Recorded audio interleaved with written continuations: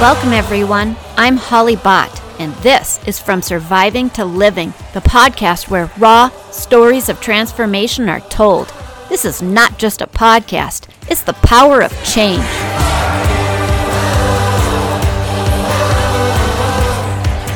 God is interested in you. My story is not fiction. I'm a woman, a felon, a sex offender. I did hard time. I am so awed by Jesus, I will risk my reputation and talk about it. He transformed me. He will do that for you. I trust him. I hope you do too.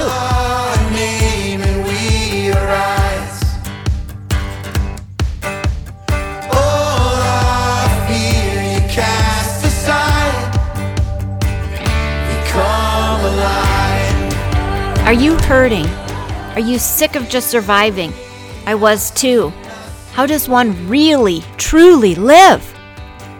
God causes transformation. It is possible for everyone, thank God. I never saw it coming. Let me tell you how it happens. Get ready for your adventure of faith and life beyond bars. This is From Surviving to Living. Our future opens wide as you enter our life and call us friends.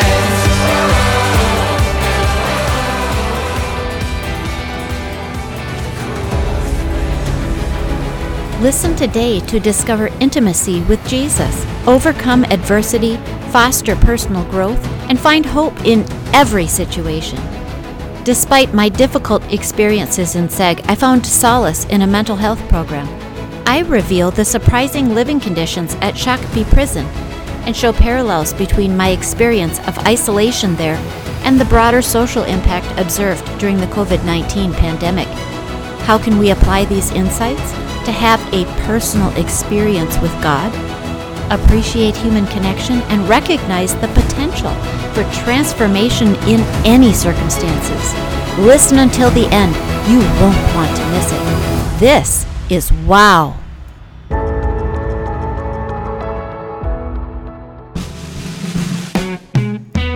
October 2011. I waited to be released from SEG. Recent experience had left me drained. Sitting in SEG on suicide watch had been demoralizing. Forced to wear a padded gown, watched by cameras always, having to ask for squares of toilet paper each time. I was not even allowed to wear underwear or use tampons. Helpless, I bled on the gown, and myself messy and embarrassed, alone, and shaken, my dignity taking a beating. Now, I wished to feel any measure of control. Will you be there for my dark times and for my ugly? Finally released from SEG, I was transferred to Monaghan, the prison's mental health living unit. Will you be there for my dark times and for my ugly? Have you ever experienced a difficult time that felt really lonely? Do you know someone who has? At my website, hollybot.me, you'll find pictures of the MCF Shakopee prison campus, inside and out. You might be surprised to discover it doesn't resemble a prison as you might expect a prison to look. It was far different than I expected. MCF Shakopee resembles a college campus with nice dorms and well-manicured lawns. In 1986, MCF Shakopee opened at its current location. It was state-of-the-art for its time, but almost at once needed renovation to meet its increasing needs. In 2000, Shakopee opened the Monaghan Living Unit, and 8 years later, expansion began again. A $5.3 million addition to Monaghan opened, adding another 92 beds for treatment and therapy, making Monaghan the largest living unit at Shakopee. Shakopee's cells also seemed atypical to me. Without bars, they have wooden doors. Walking through a living unit is like touring an apartment complex. Cells have their own separate bathrooms and furniture is wooden. Prison had been unexpected. 7 months later, as I left segregation to enter the Women of Wellness mental health program, Monaghan surprised me yet again. I felt tensions fall away. Because this unit was built later, it had a different design. Entering was like stepping out of prison and into another place. Instead of white paint and concrete block, it delivered lilac colors and sheetrock walls. I wished I could stay here until I was released. And yet, space for incarcerated women in Minnesota wasn't always like this. Stillwater was the home of Minnesota's first prison, built in 1853, and it originally housed both men and women convicts. In 1912, this prison was torn down and rebuilt as a new state-of-the-art prison in the town of Bayport. That prison stands today and is named MCF Stillwater. At a legislative hearing at the Minnesota State Capitol in 1915, Mrs. Isabel Higbee made an impassioned plea for the establishment of a reformatory for women. Her doctor told her, "You need rest," but she wasn't about to give up an opportunity. She argued in favor of a new institution where women would neither be incarcerated with male inmates nor teenage girls. At the conclusion of her talk, Mrs. Higbee collapsed and died. 6 days later, the bill passed, and in 1920, the reformatory opened, and women were transferred out of Stillwater Prison. That sure sounds comfortable, you might think, but COVID-19 and countrywide lockdowns taught us all about isolation. According to an article in BMC Psychiatry, the evidence on the mental health harms caused by the response to COVID-19 are found to be overwhelming: anxiety, depression, suicide. The prevalence of severe loneliness increased to 21% during COVID-19 lockdowns, compared with 6% previously.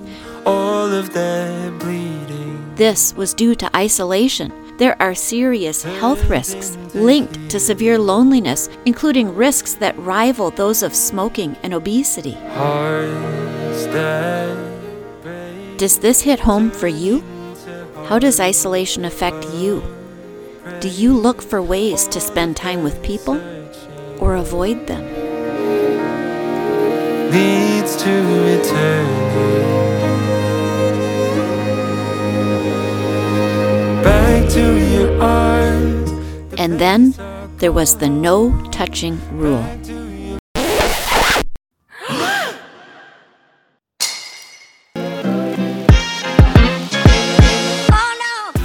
The year I entered prison, Shakopee began a no-touch policy.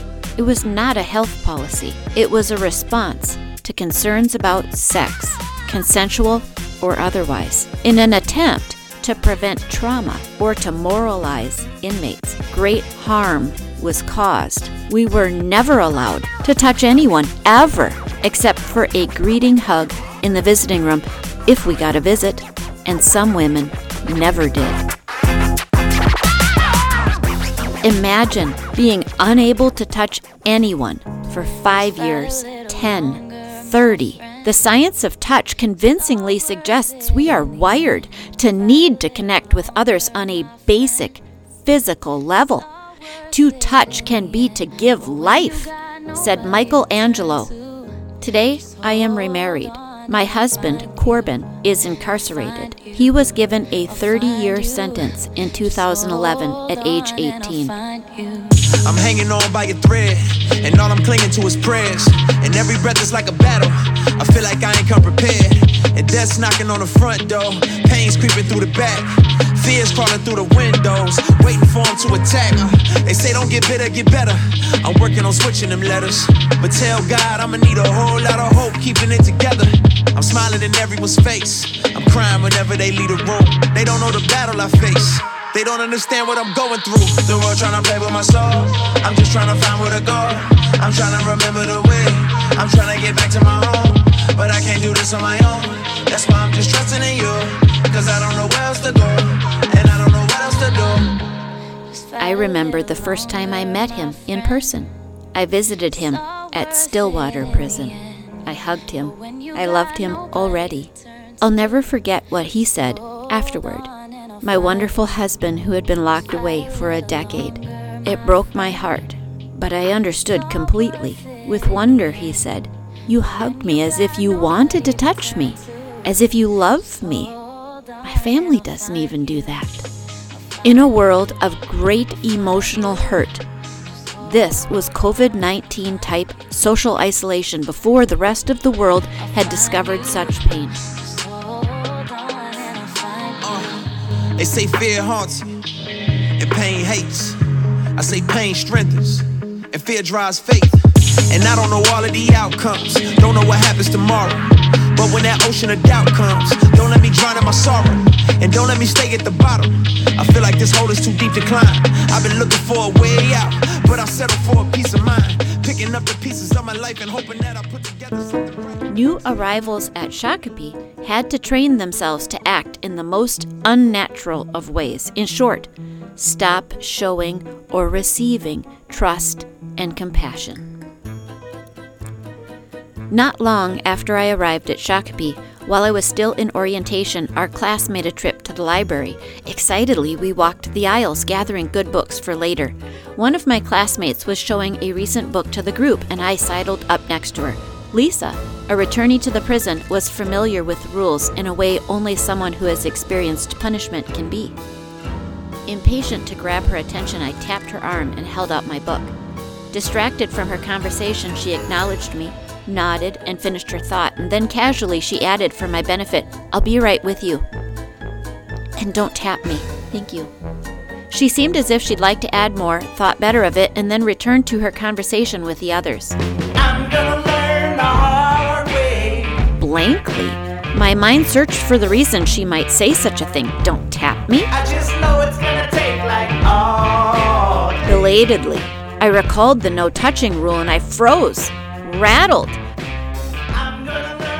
I had touched her without a thought.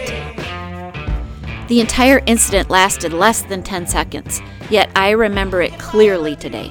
Scientific studies suggest that fright sears memories into our mind when other things become difficult to recall with time. This hardly seems like a terrifying event, yet it must have been frightening for me. I cannot forget it. My social fabric was being altered.